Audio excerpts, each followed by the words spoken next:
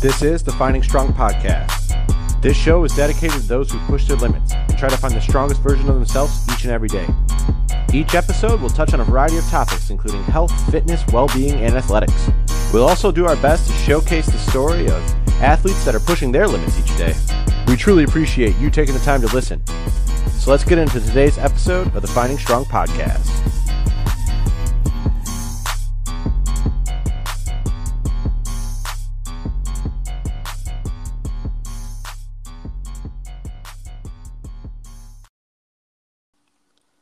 Hey everyone, welcome to the Finding Strong podcast. I'm your host, Pat Gates, sitting here with Mark Bottenhorn. What's going on, everyone? So how's it going down there, Mark? It's going well, just getting over this sickness, and got sick last week, but I closed the week out with 39 miles in 3 days to kind of hit a normal week for me at like 60-something miles, and so I kind of salvaged the week, even though I had to miss the race, but had a really good workout today, 10 miles total, 5:58 pace average, and it was 5K, 3K, 1K. 5K was about 16:50, so 5:26 pace for that, very comfortable in the really windy conditions. Then 3 minutes easy, then 3K. So this is all like kind of a threshold effort. So the 3K was at 5:26 pace as well. 3 minutes easy, then 1K, and the 1K was at 5:19 pace. So it was a really good workout, really solid. Anytime, like 16:50 for the 5K split in a tempo on really hilly, windy road, I'll take that. I didn't even know if I'd be able to do the workout because it was so hilly. So yeah, great day of training, great bounce back. A little disappointed not being able to race, but I think with all things considered, this was probably a great decision, and I am feeling great now. Yeah, for sure. I will definitely talk about that throughout the podcast. Today we're just kind of go over some questions that you feel that they're social media. Yeah, I'm excited to do this too. We got about I think just under 200 questions, which is crazy. A lot of them were very similar, so that helped narrow it down some. But I mean, there were a lot that we didn't get to that we'll get to in the next few iterations of this type of Q&A format. But we did pick about 10 today that we'll really touch on and spend some time on, and hopefully you guys find value in it. Yeah, for sure. I'm real excited. I know we were going over the questions. I'm excited for a few of them because I know that a couple of them definitely really, really pertain to me and like my situation and like your situation too with dropping out of the race. Yeah, I mean, I think they were great. I didn't drop out of the race. I just didn't go. Yeah. I think I was smart enough to not have to get to that point. I think there are a lot of great questions that a lot of people are going to relate to in this. So I do hope it, like I said, provides value. I think it will. I think it's going to be a really fun thing to do. Nothing else. Definitely. And without further ado, we can just jump right in if you want. Yeah, you have the question, so let's let them rip. All right. So this first one. It's pretty good. It's because, balance and work. So this first one, how can you make training sustainable and with balancing like other like life responsibilities?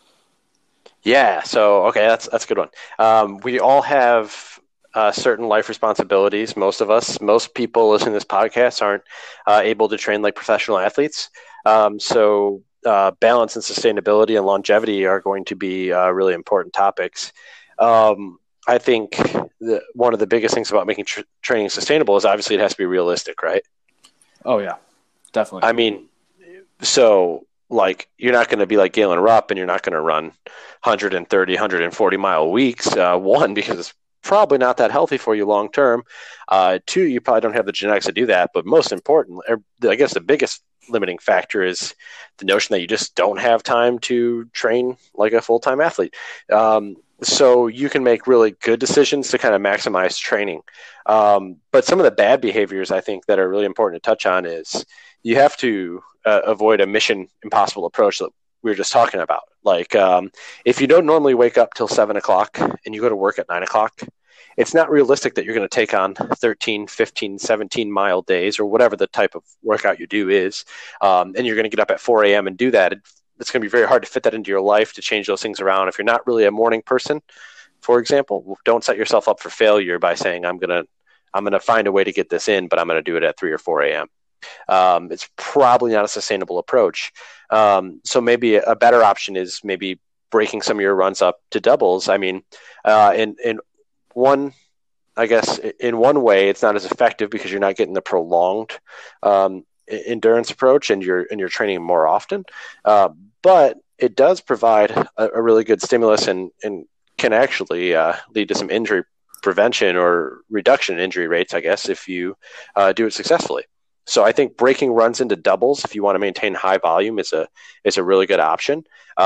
Maybe finding ways that you can make an extra 10 or extra 15 minutes to run. You don't need to hit home runs. Like if you can find an extra 5, and you want to increase your mileage safely, and you can find an extra 5 to 10 to 15 minutes a day, I think we all can. Look for those in your specific life and find out how you can do it. I have an athlete who actually commutes to the store because he eats a really kind of restrictive diet, and he shops like 3 or 4 times a week. And I'm sure that takes a toll on his training. But what he actually does is he uses his running pack, and he runs like 4 or 5 miles to the store, picks up the fruit, vegetables, or whatever else he needs, like really small quantities of it. And then he runs back home with it. And I think that's really effective for his easy and recovery runs. And that's just fine. And that's a creative way to get more miles in. So something like that is always cool too. Yeah, definitely. And I know what kind of works for me. I kind of look at my week as like a whole and see like what's on my schedule for that week for work or whatever. And I kind of try to manage and like work my runs in or my workouts in like in my open slots, whether it's going to like a scheduled yoga or going to my jiu-jitsu class or just training on the weekends. Yeah, I think that's really good too.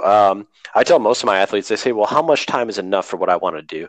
And if some of them have really like high goals, and I say, well, can you train 4 days a week? And then, can you give me an hour a day, 4 days a week? And then on Saturday or Sunday, can you give me an hour and a half to 2 hours? And if you can, you can be really successful off that volume.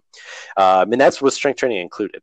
So I don't think everybody needs to be training up to 2 hours a day like I am when you combine strength and cross training and running.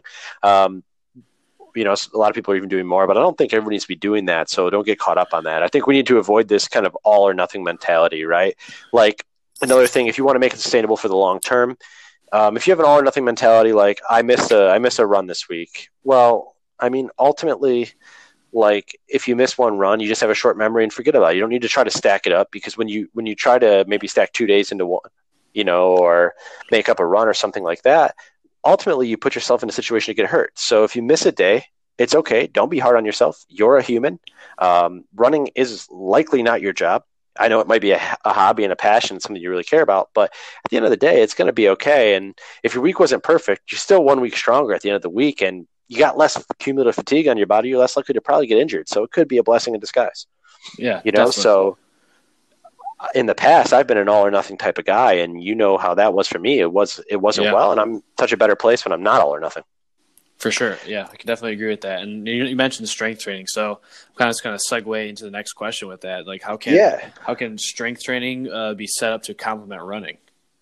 Yeah, so I think strength training is really important for running, and a lot of the athletes that I coach definitely balance a lot of strength training in their running. But you have to do it properly, right? I mean, you're not going to go spend an hour and 15 to hour and 30 minutes in the gym pumping away and doing things like that. So what I would do is, for most people, I do 2 to 3 sessions a week, and I would spend 15 minutes working on metabolic conditioning, like it's a really strong workout or a strong warm-up, and then also some mobility in the first 15 minutes. The next 15 minutes working on really powerful, explosive movements. Your compound lifts, you can get creative with it too, but there's nothing wrong with a squat and a deadlift for 15 minutes, working on really heavy, 4 to 6 reps in that range there, 80% one rep max, stuff like that. And then the final 15 minutes, I'd work on hypertrophy or hypertrophic exercises. So what you think of as your traditional exercises to build muscle in that time under tension, like 12 to 15 rep range. So that's 45 minutes right there. The final 15 minutes again is like you're basically, what you're doing is trying to build and maintain muscle with that, because the running invariably is going to break some down. So if you have those 3 components in a training session, they're they're going to be really successful, or you're going to be really successful in implementing that. Working on mobility in the beginning, working on metabolic conditioning is going to go a long way towards helping your cardiovascular system. But it's also going to really provide a really strong workout, get you burning calories during the training session itself. So I think that's always a good way to start, and everybody can benefit from improved mobility. And we know that mobility and flexibility are two different things, right? Flexibility is having, like, I guess you could look at it as being really flexible, having a really good range of motion. But mobility is more about can you execute coordination and strength through that whole range of motion. So they're two entirely different components, but mobility is very important and often neglected. So, and if as always, if anybody has any more questions about this, like, they can just drop me a DM or an email, and I'm happy to answer them. Yeah, definitely. And I'm finding a workout that aligns with your goals too. Because I remember I texted you, I think like last week, and like, hey man, I am fucking bored of the workout I've been doing. It's not like I'm just not motivated by the work I've been doing, and just affecting my other stuff too. And I remember you immediately sent me a bunch of other stuff that kind of aligns with things I'm doing now and my like long-term goals too. Yeah, I think you bring up a good point with that. Like the workout that you were doing before, I'm sure it's great for body composition and it served a purpose for you. But at the end of the day, like, you're not trying to jump on stage and be a bodybuilder. No.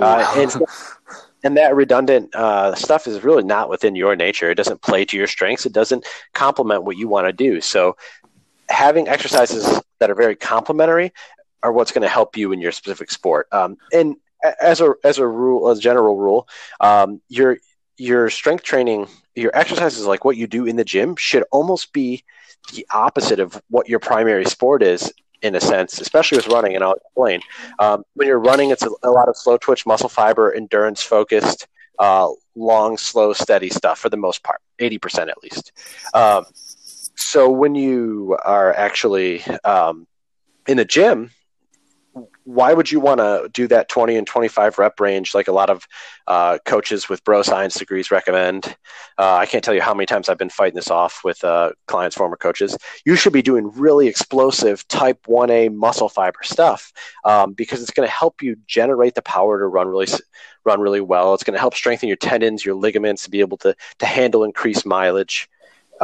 If you wanted to just do that really low intensity endurance, slow twitch muscle fiber stuff, you might as well just run more or cross train. So it's really good to get, that opposite stimulus in the gym and build some explosive power. Yeah, definitely. Yeah. Love that explanation too. Like, you've been a huge help with the last few weeks with kind of shaping my workouts and, kind of changing my mindset on what I should be doing too. So. Yeah, I mean, I think you're a model of consistency. So, that goes to show that you're doing really well. But I think if you add these things, they'll be more complementary and put you, like every decision we make thousands of decisions every day, but we want to make the decisions that put us closer to our goals when we're making conscious decisions. And like, your goals probably didn't align with that workout you were doing. And now the type of workouts you're doing and looking into are going to align more with helping you be better in jiu-jitsu, helping you be better in rock climbing, helping you be better in cycling, help you better in running and OCR. All those things can help you better in OCR. So it's a really positive snowball effect. For sure. So this next question, what is the ideal human nutrition for optimal performance? Yeah, so that's an impossible question for the most part, but I'm glad that we have it in here. So if we, I guess, and this would be great to have our team dietitian, Lauren, on the podcast, but I will do my best to fill in, and she'll probably scold me for this, but I think I'm right here. I think I'm right. I'm not a registered dietitian, of course, so consult your doctor before you take any of our advice. And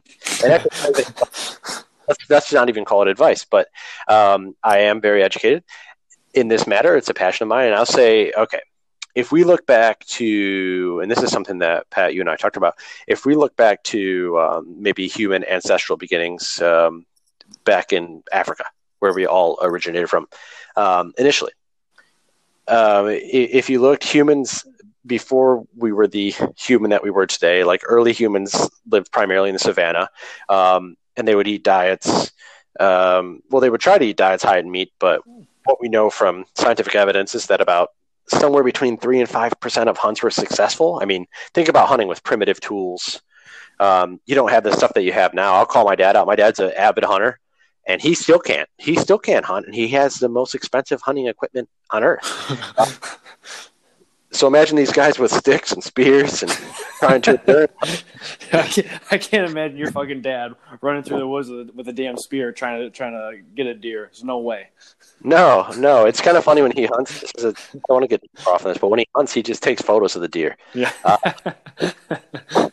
Like, dude, just drop the camo, man, and be a photographer. Don't. Yeah. You don't but anyway, yeah. No, so like you could imagine, it was really hard. And then even when they did get meat, it was likely that they just shared the meat with other hunters. They didn't really bring it home to their tribe and to their families. So if we know that 3% of hunts were successful, we know that most of their food were coming from other things. So as humans, they would eat. Humans had a pretty low lifespan then.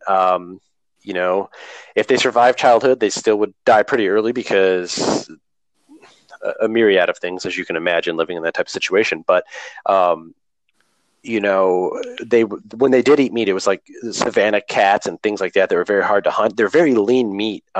Didn't have a whole lot of animal fat or anything like that. And not just really high protein content. And, it wasn't until humans kind of moved out of the savanna and into other areas of Africa that we kind of evolved, and human brains took this huge explosion in size and growth, and we started to walk upright without dragging our knuckles.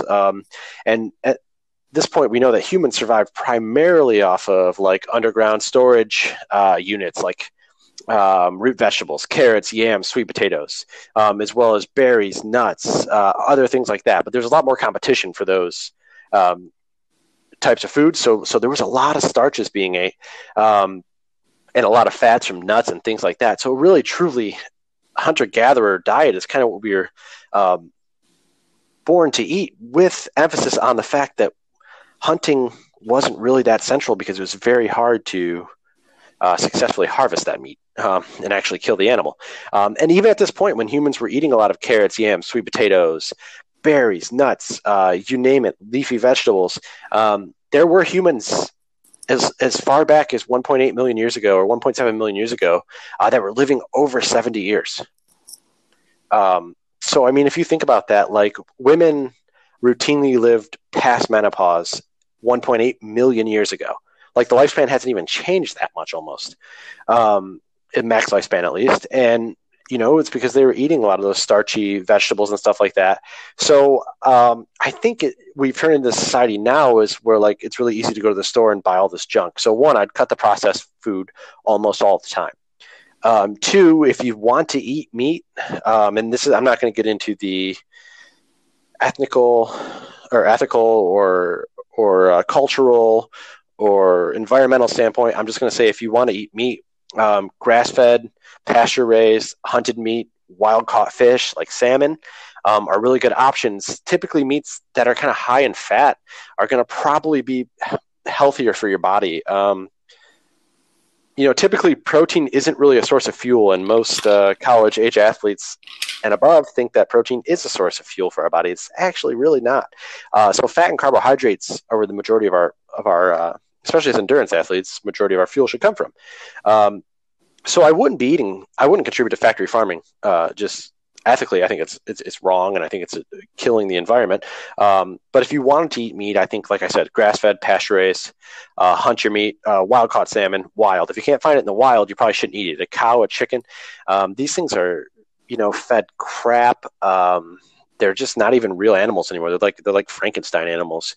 And on top of that, we tend to only eat like the muscle tissue of animals when we eat them, and that wouldn't have been typical of what a human diet would do, right? I mean, they would have used everything. I think, like, if you look at the healthiest meats, they're usually liver and organ meats and things like that. So a diet really high in lean muscle is not actually optimal. So if you can't do that, I mean, I would almost go to more of a plant-based situation if you can't afford, because those things are very expensive. If you can't afford to eat those, I don't think that supermarket is your best bet. Right. So are you vegan? Yeah, that's a question I get asked a lot, and I never take a stance on it, but I'm going to clear the airwaves. I would not identify as a vegan, um, but I will say that these type of diets have benefits. If you look at population studies, typically people who identify with a lifestyle type of diet, whether it be vegan, paleo, even keto, um, typically are healthier in terms of blood test results, in terms of longevity in life. Whereas if you get people that are like Atkins diet, Zone diet, Whole 30, these like really fancy names, they tend to be unhealthy. So it seems to be like the way of life is a better thing because it requires you to, or your beliefs make you make good decisions. So listen, I think a paleo diet, if somebody eats that, they are probably making a good decision from their health for their health if they're going away from a standard American diet. Same thing with a keto diet, as much as I hate to admit it, because I really rag on that. And then as far as a vegan diet, the same thing. All those diets, they take careful planning, so you have to be careful. Now, I will say 99% plant-based. Occasionally, I will eat pasture-raised eggs. Pasture-raised eggs, like the ones that are truly pasture-raised, not cage-free or anything like that, where you crack them open, they have these really orange yolks. Like you can tell, it's very healthy. It's just so much different. Yeah. You know, and that's what I'll consume from time to time, and occasionally I'll have goat cheese. But I typically don't eat meat just because I find factory farming to be repulsive, and I find the health issues to be not good for performance. So yeah, I would say that a vegan diet isn't necessarily optimal for more performance. I would say it's possible, and I would say more people need to eat primarily plant-based to be successful. Any time you set up a meal, it should pretty much primarily be plants. Don't care what you eat, even if it's keto, even if it's paleo. I think a paleo diet skewing towards vegan would be the optimal, from my research at least, the optimal diet for humans. Yeah, definitely, and that's the tricky thing too, because we always can get caught up in these fad diets or whatever we see on social media or YouTube, like these YouTube videos. You go through the black hole of YouTube, talking about keto and why it's good, or talking about this other stuff, why it's good. And it's hard to, you got to make your way through the weeds of everything too, and kind of find out what works best for you. Yeah, I mean, typically when you eat a more restrictive diet, it isn't quite as sustainable. But I will say, like, having variety in your diet's good, but maybe nailing it down to just a couple food sources, not just a couple, but nailing it down to very intentional food sources might be a healthier overall choice. Like I said, primarily plant-based from my research, from my performance, from my body composition. It works well. Blood tests, it works fine. Testosterone's at the high end of normal, stuff like that. So there's no issue like that. One of my friends said, what about if you eat soy, what about all the estrogen you're eating? Well, he's confused phytoestrogen and estrogen. Just because it has estrogen in the name doesn't mean it doesn't mean that it correlates to having high estrogen levels, just like cholesterol in food doesn't correlate to having high LDL or low density lipoprotein, bad cholesterol levels. The same thing with phytoestrogen. Phytoestrogen is plant estrogen. It's not the same thing as human estrogen. So needless to say, the blood tests have all turned out fine. And so that kind of definitely is positive evidence, at least for me. But everybody's different. So I say eat as close as you can, and do your best. 90% of the time, make good decisions. Yeah. So it kind of segue into like the next thing. What supplements should we be taking? Yeah. So like you or I probably aren't qualified to say that, right? But definitely don't take my advice on that. Yeah, but I can tell you some things that work really well for me. Some things that I take that I really like. That have been really helpful for me. So first things first, I take a sleep supplement called Sleep Elite from Endurelite. So that is really helpful for me because I have trouble sleeping as it is. And what you do in training is really important, but the 22 hours that you're not training a day are more important because it's when you recover, it's when you repair, it's when you grow. And having a really restful sleep helps me. So this helps promote restful sleep. It's not It's got some melatonin in it. It's nothing that's addictive. It's got some great amino acids and things like that, which is always good to have extra amino acids in my diet, especially since I don't eat really animal sources and things like that. So I find that to be helpful. So that's one I take. Two, I take a CBD salve from Prevail Botanicals, but I really like it. It's something that seemed like, whenever I have some aches and pains, it seems to be really, really helpful for me. So I'm not sure, there's mixed evidence about CBD, but mostly positive. And it's been great for me. So firsthand experience, I really like it. I also take a green foods supplement. So it's just a really high antioxidant supplement. It's a powder. It tastes really good. I like that one. It's from Optitude Nutrition, I believe. And then I take a vegan protein blend from MyProtein that I really like. I find all of those together do really well. And then pre-training, this is a different kind of segueing into it. Pre-training, I take Endurelead's pre-workout.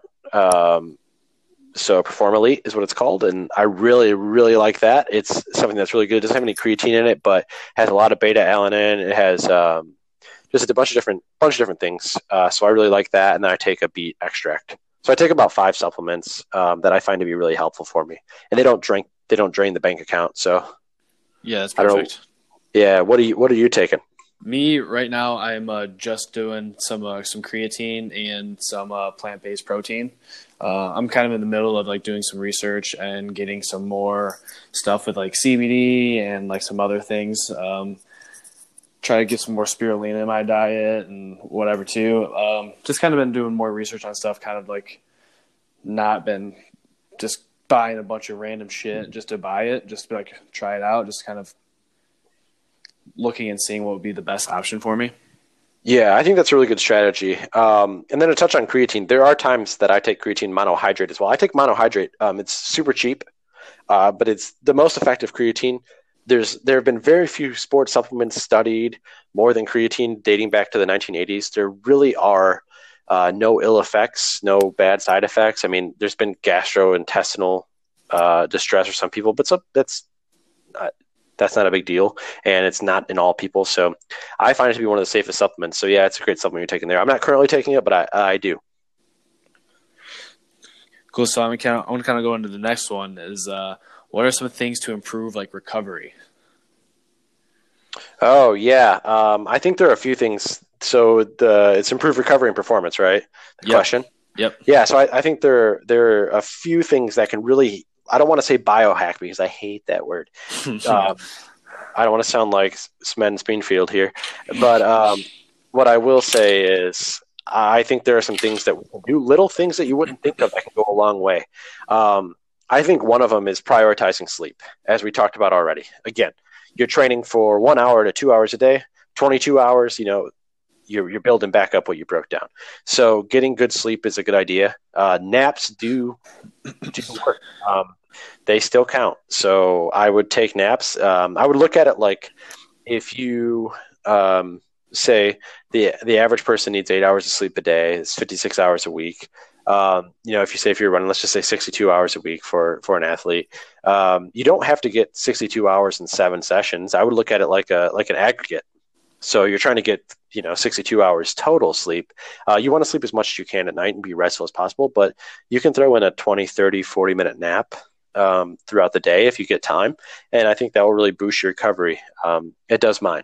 That's for sure. That's one of the things I wrote down and underlined is sleep is extremely underrated. I was reading an article about Cristiano Ronaldo's workout sessions and what he does, and he takes 6 naps a day. Yeah, and I wish I could fucking have the time to take 1 nap sometimes. So. Yeah, and I mean that's impressive that he does that. It's not realistic for most people, but it does underline the importance of sleep for sure. Another thing that's been really helpful for me is taking cold showers. So I take a cold shower long enough just to shower, basically to wash myself, and that's it. I find out I have so much energy after doing it. I don't typically if I train really hard and then take a really long hot shower, what I do is I feel sluggish for the rest of the day. But I feel reinvigorated if I take a cold shower. And then I also think it helps a little bit with discipline to sit in there and be miserable in that cold shower. But also, if I take one before bed, it helps me sleep too. And there's actually evidence to support that. So I like to take cold showers into that as another one. Yeah, there's this thing I've been doing for like maybe like twice a month. There's this like spa club in Detroit where it has like the sauna and then the steam room and then like the cold tub where it's probably like maybe 50, 60 degrees in the pool. So I go straight from the sauna to the pool, into the steam room, into the pool, just that heat cold, and it's been awesome on my joints and my back and my shoulder injury that I've been kind of carrying with, and it's been worth every penny. Yeah. Okay. I think that's a great investment in yourself. One of the things I was going to say is invest in yourself in this situation, and that would be an example of investing in yourself. So you pretty much knocked that one out for me too. And then the next thing I would say is in terms of nutrition, I give a little bit of a must add to your diet. It's going to seem kind of strange, but add pepitas, pumpkin seeds, shelled pumpkin seeds to your diet. They're a great source of healthy fat. I like roasted salted ones. They're a great source of healthy fats, but they're super high in protein too. They're one of the highest vegan or vegetarian sources of protein as well. Even if you aren't a vegetarian or vegan, it's a great add to your diet. They're filled with micronutrients that are really helpful. They're healthful. They don't have quite as much fat as other nuts, and they have a higher protein content. So I think those are super helpful. Since I add those in my diet as maybe kind of one of my sources of fat and an extra source of protein, I've noticed some big changes in my composition. And that's not just from the seeds, but the seeds were one addition to it that really helped. Gotcha. And there's like, I'm going to do like one question before I want to get into like the two like really, really important ones I want to focus on. Okay. This one is, how is OCR training different than like marathon training or like running? Yes. So this is a question that we get a lot. I work with, it's really weird. I found myself over the years working with a lot of OCR racers. They might gravitate towards my training style. Some of them who are elites and professionals, I program their running for them. But I do work with OCR racers, and I build OCR specific stuff into their training as well. So it's in the principle is OCR is 90% running or more. So that component is really important. But I think obviously, so high volume running is really important. Slow aerobic stuff, doing all those stuff that we always preach with easy runs is really important. But I'll get into what maybe you should add. So OCR is a little bit different in that when we normally train, we typically partition our workouts into either endurance or strength. Usually working on both can be kind of a zero-sum game because you're really canceling one or the other out. The outlier or exception to that is OCR racing, because you have to be able to go from high heart rate threshold running at race pace right into an obstacle and then right back to running. And I don't know about you, but if you think about doing that 50-meter under the 50-meter bear crawl under the wire or under the barbed wire. So just running in the Elite Spartan race that we did, I was the first one to the barbed wire, climbed through the barbed wire. Immediately, I felt my heart rate pounding as I got back up to go running. And that's pretty rudimentary, but the thing I hadn't done in my training is I was partitioning the training rather than incorporating those aspects in the training.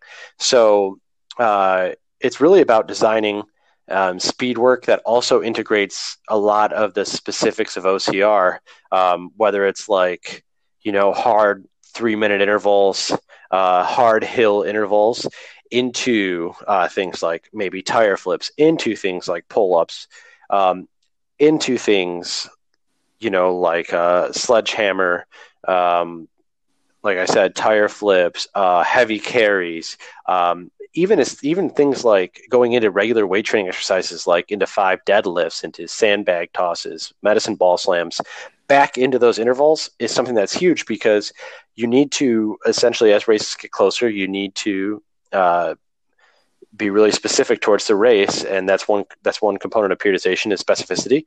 As the race gets closer, you want to train more like the race. So what you'll do is add those things into your running. So it might be 1K hard, like 1K after a 20-minute easy warm up. It might be 1K at a threshold pace, then 1 minute of an exercise, then right back into 1K at threshold pace, 1 minute of an exercise, and repeat depending on the athlete's ability and what they're able to take. That's really valuable because you those transitions, and then you can do race simulations and things like that. So there are really a lot of good options there, but you have to include the heavy carries, you have to include the grip work, you have to be have a diet heavy of pull-ups, and you have to add them all together too with running if you want to be successful. Yeah, definitely. And like, just go and experience new things too. Don't like subject yourself to just, doing just certain grip workouts. Go try a rock climbing gym, go try that out. See if that's fun and you can train your grip. Yeah, I think if you want to be a successful OCR racer and you want to be really good, there's pretty much no way around rock climbing at least one time a week, bouldering especially. So yeah, I think that's great input, Pat. Bouldering is super important. Rock climbing is super important. If you don't have the grip strength late in races, it will cost you big time. For sure. All right, and then here's those two of the questions that we're gonna get that I really wanted to cover. The first one is, so was it hard for you to drop out of or not to attend the race? Was it the Jackalope? Yeah. So what the intent was is I was training. I just came off of running the Rose 54K, which I won and set the course record. Then we took 3 days off. As soon as I could run again, I was back to running. As soon as my quads didn't hurt to walk down the stairs and I wasn't crawling around the house, I was back to running. With the intention of running Jackalope Jam. It's a 6-hour race of just a time loop, and I was hoping to get 50 miles to qualify for Desert Solstice. Prior to the race, my daughter got sick. And basically took the whole household down. So I was sick, and I woke up on Thursday with a sore throat, and I couldn't even swallow. And I mean, I had a fever. I was sick, and I, immediately talked to Matt, my coach, and he said, "Don't even think about racing." And my initial thought was, well, let's give it a little bit and see. But then I thought about it. Even if I felt better, and I was probably going to act like I felt better no matter what, or convince myself that I felt better. 6 hours of racing, 6 hours of dehydrating yourself, 6 hours of just destroying red blood cells with every foot strike is bad for the immune system. And I knew that Matt, whenever he says something, because, he's my good friend as well and my coach, he has my best interest in mind. And my ultimate goal is to do well at the Rattler Run coming up on March 29th to qualify to earn a ticket, so to speak, into the Leadville 100-mile race, so I won't have to go through the lottery or anything like that. I want to seal my fate, control my destiny, win my ticket by performing well in the race, and qualifying for Leadville, the race across the sky, one of my absolute bucket list races, one of the reasons I got into ultra running. So with all that being said, I knew that pulling out of the race was really the only option. So I took Thursday off because I couldn't even swallow. And then I reevaluated, but I knew the race was out of the question. So I emailed the race director and said, "Thank you for the entry. Unfortunately, I'm not going to be able to come." And he said, "No problem. Hope you feel better." I didn't think too much about the race after that. It's disappointing whenever we can't race, but I have such a bigger goal, such a grand plan in mind that one single race wouldn't define it. If I did really well in this race and ran under 6 hours for 50 miles, it'd be one of the top times in North America. It would be it would be great. It'd be a confidence boost. If I didn't do it, it wouldn't matter. If I did do it, it really wouldn't matter because it doesn't matter what I did in that race. What really matters for me is the races coming up. But even so, they don't matter either because my why is so strong that I just care about the process and I care about getting better every day. And some races will be shit and some races will be amazing and they'll be some of the fastest times in North America. I'm capable of doing that. It's a toss-up. I can't define my worth on those races. And I'm not going to define my happiness on showing up to the race or not. Right. Making those choices for the long-term success is incredibly important. Yeah. I want to talk about that. So I sacrificed my current feelings where I knew I'd be disappointed. But what I did was I made the decision for my long-term self. Like, one, I could have ended up in the hospital. I was sick, and who knows how bad the virus could have progressed if I ran my immune system down. But two, I want to be healthy and live to fight another day. And if I didn't do this race, I mean, that's a lot of races in a 12-week period, or not even a 12-week, in a 9-week period. Those are a lot of races to do, to run a 34-mile race, a trail race, a 6-hour race, and then a 66K trail race. 3 ultramarathons in 12 weeks is a hard ask for anybody. I would rather be more prepared, and this gives me more time to train for it without taking time off because I'm recovering.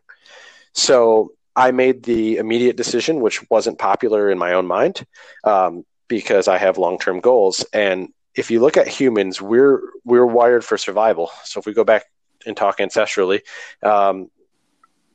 if we look at our hierarchy of needs, we're going to look at things like we need food, we need water, we need rest, we need to be accepted, things like that. Those are always going to take so we're always going to make decisions subconsciously for immediate gratification in those senses. But that, in this modern world of convenience, we don't have to do that anymore. So learning to be able to make decisions for the long term is a really good predictor of somebody's success and longevity, not only in the sport, but in their career, whatever it may be. Yeah, definitely. I mean, if it's not going to benefit you in the short term, then why even risk it, or why even do it? I know in the long term. Yeah, in the long term. Yeah, I mean, we can make, like we can go out to the bar and binge drink, the night before an important sales meeting. But it might be fun in the moment, but it's not going to be. But in the next, how's it going to serve you the next day and moving forward? And as a matter of fact, it might be a really bad impression and bad performance of that meeting, and that could cost you colossally. And the same thing with races, the same thing with anything. So we need to really prioritize. If you have a clear why on why you're doing something, the decision becomes a lot easier. Oh yeah, definitely. And last but not least, one of my favorite question that we have for today is how to deal with setbacks and disappointment. Okay, I have my own little mental checklist for this, and I'll start with the background. You're experiencing some disappointments and setbacks this week. I had my own setback with the race, with being sick. We are not immune to it, and we all are going to face it at some point, especially when you're pushing your limits. When you pushing your limits and getting the best out of yourself in any facet of life is really a balance. You're really towing this line and skirting this line. And sometimes you're going to go across the line because you got to test the waters, and it's going to be a step back. That's a normal part of the process. So what I will say is expect discomfort. You're going to, if you want something really bad, if you're dedicated to something, if you're making it your life's work, whatever it is, your career, your family, anything, expect there's going to be friction and discomfort. So from right off the start, when an athlete gets injured, I tell them, this is probably not going to be the last time. We're going to do everything in our power to make sure you stay healthy, and we're going to be conservative, but this is the name of the game. So one, don't be negative, but expect that these setbacks are going to happen and that they are part of the process. Two, take ownership and be responsible for what you're doing. If you weren't listening to your coach, if you were training in a pair of shoes and you got tendonitis because you had 600 miles on the shoe, if you weren't sleeping enough, if you were out binge drinking, accept it and say, this is on me. Life is 10%. You might slip on ice and strain your calf. Yeah. But life a lot of times comes down, you can't be a victim, so take ownership of what it is. And with that being said, to do that, you have to evaluate the whole process that led you there. What went wrong? I think journaling and things like that really going to help you in these situations because you can look back on it. But just even a strong mental log of going back in there and say, where did I go wrong in this process? Well, before I had a 22-mile long run, I stayed out till 4 a.m, drinking with Pat and Chris. Was that a good idea for me? No. So right there. So what can I do now to make sure this doesn't happen moving forward? Reach out to your coaches, your friends, the positive people in your life. Because again, we always preach this. Surround yourself with people you want to be like. Humans are wired to want approval. So you're going to want approval from your tribe, your clan. Surround yourself with the people that you want to be like, and try to get their approval, and do everything in your power to get their approval. It's just a survival mechanism, but it will usually land you among them, and so when you have that crew, seek constructive criticism for them. Like I asked my coach, hey, what did I do wrong here? What did I do wrong there? And he's very honest, and he'll let me know. And I'm very honest and genuine with my athletes as well. So that's one example of it. Be open to criticism. And then finally, you have to have a positive attitude. Life is literally, this is going to sound cheesy, life is literally 10% what happens to you and 90% how you react to it. So are you going to choose to say, I got injured, I got a flat tire, I missed a flight, I'm just going to wallow in my sorrow? Or are you going to say, I'm going to take action so that doesn't happen again. This is my responsibility. I should have left for the airport earlier. I should have been doing the proper recovery and training. I should have been eating better. Whatever it is, I should have been sleeping more. But I'm going to use this time to make it into a positive. So I can't run. So what I'm going to do is work on my upper body strength. It's something that I normally neglect. Just as an example, I don't neglect it, but as an example, I'm going to use this time to research and really hone in my diet. So when I can get back to running, it's going to be this really complementary thing. So those are examples of how you can have a positive attitude and flip this from a negative to a positive and strengthen your weak points. When I broke my foot in a race, you were there.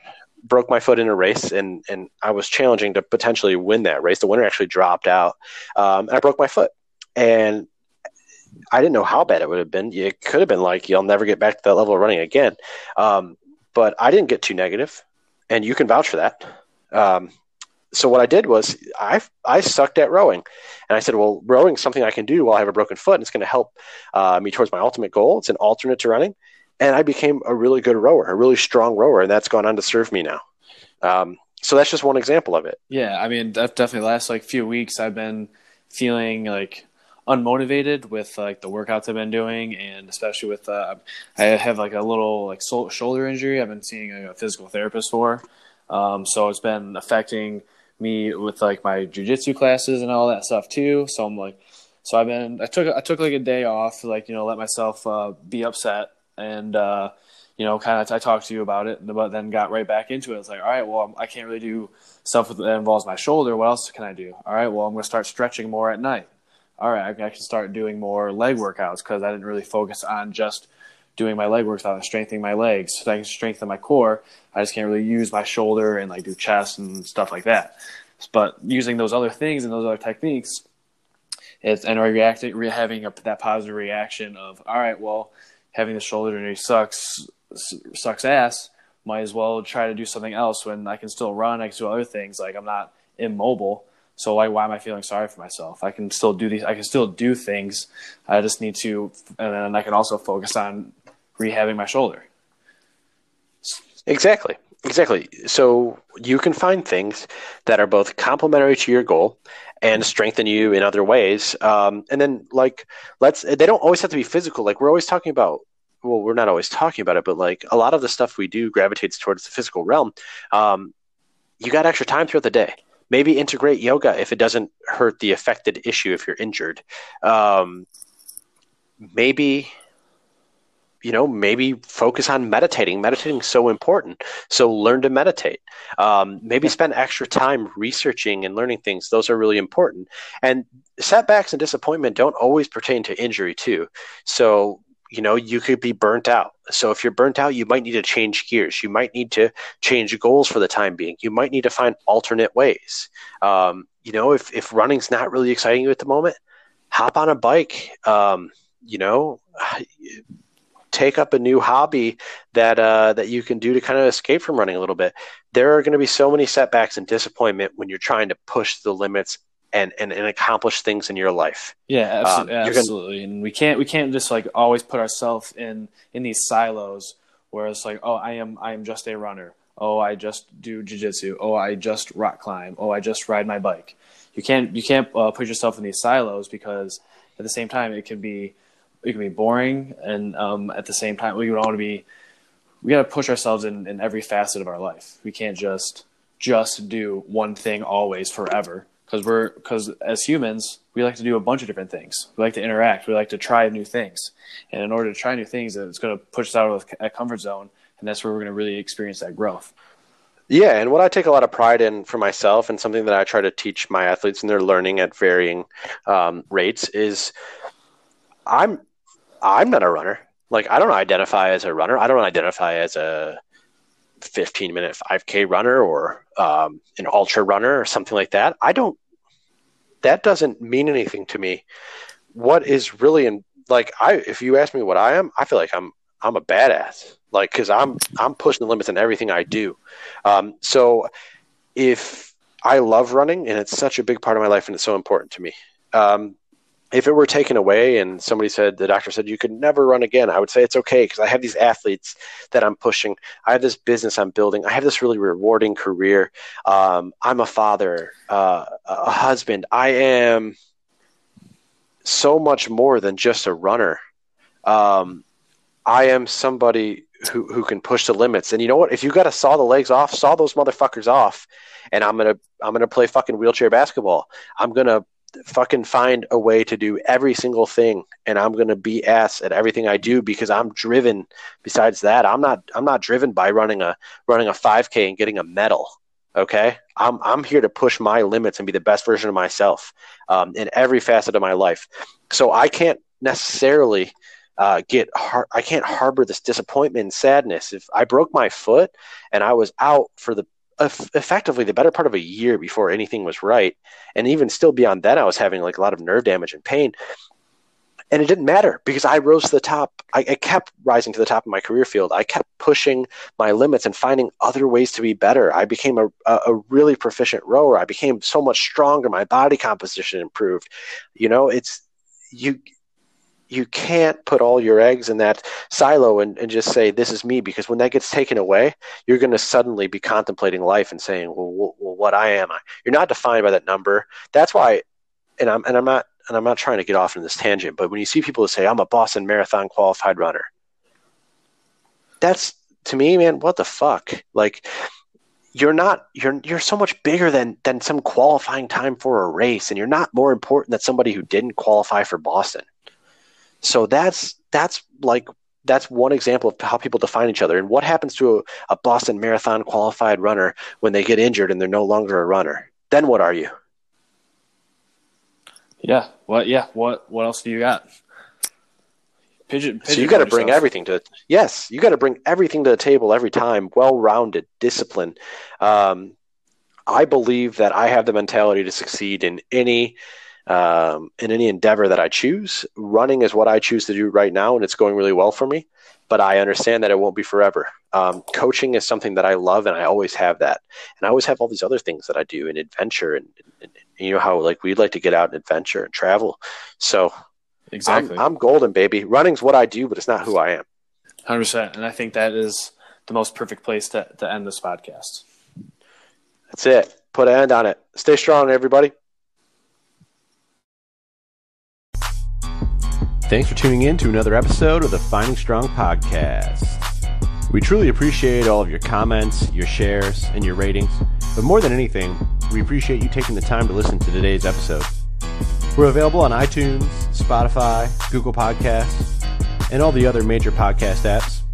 And if you haven't already, feel free to subscribe and rate us on iTunes. Let us know what you want to hear next. So many great requests already. Until next time, stay strong. Be humble. Sit down. Be humble.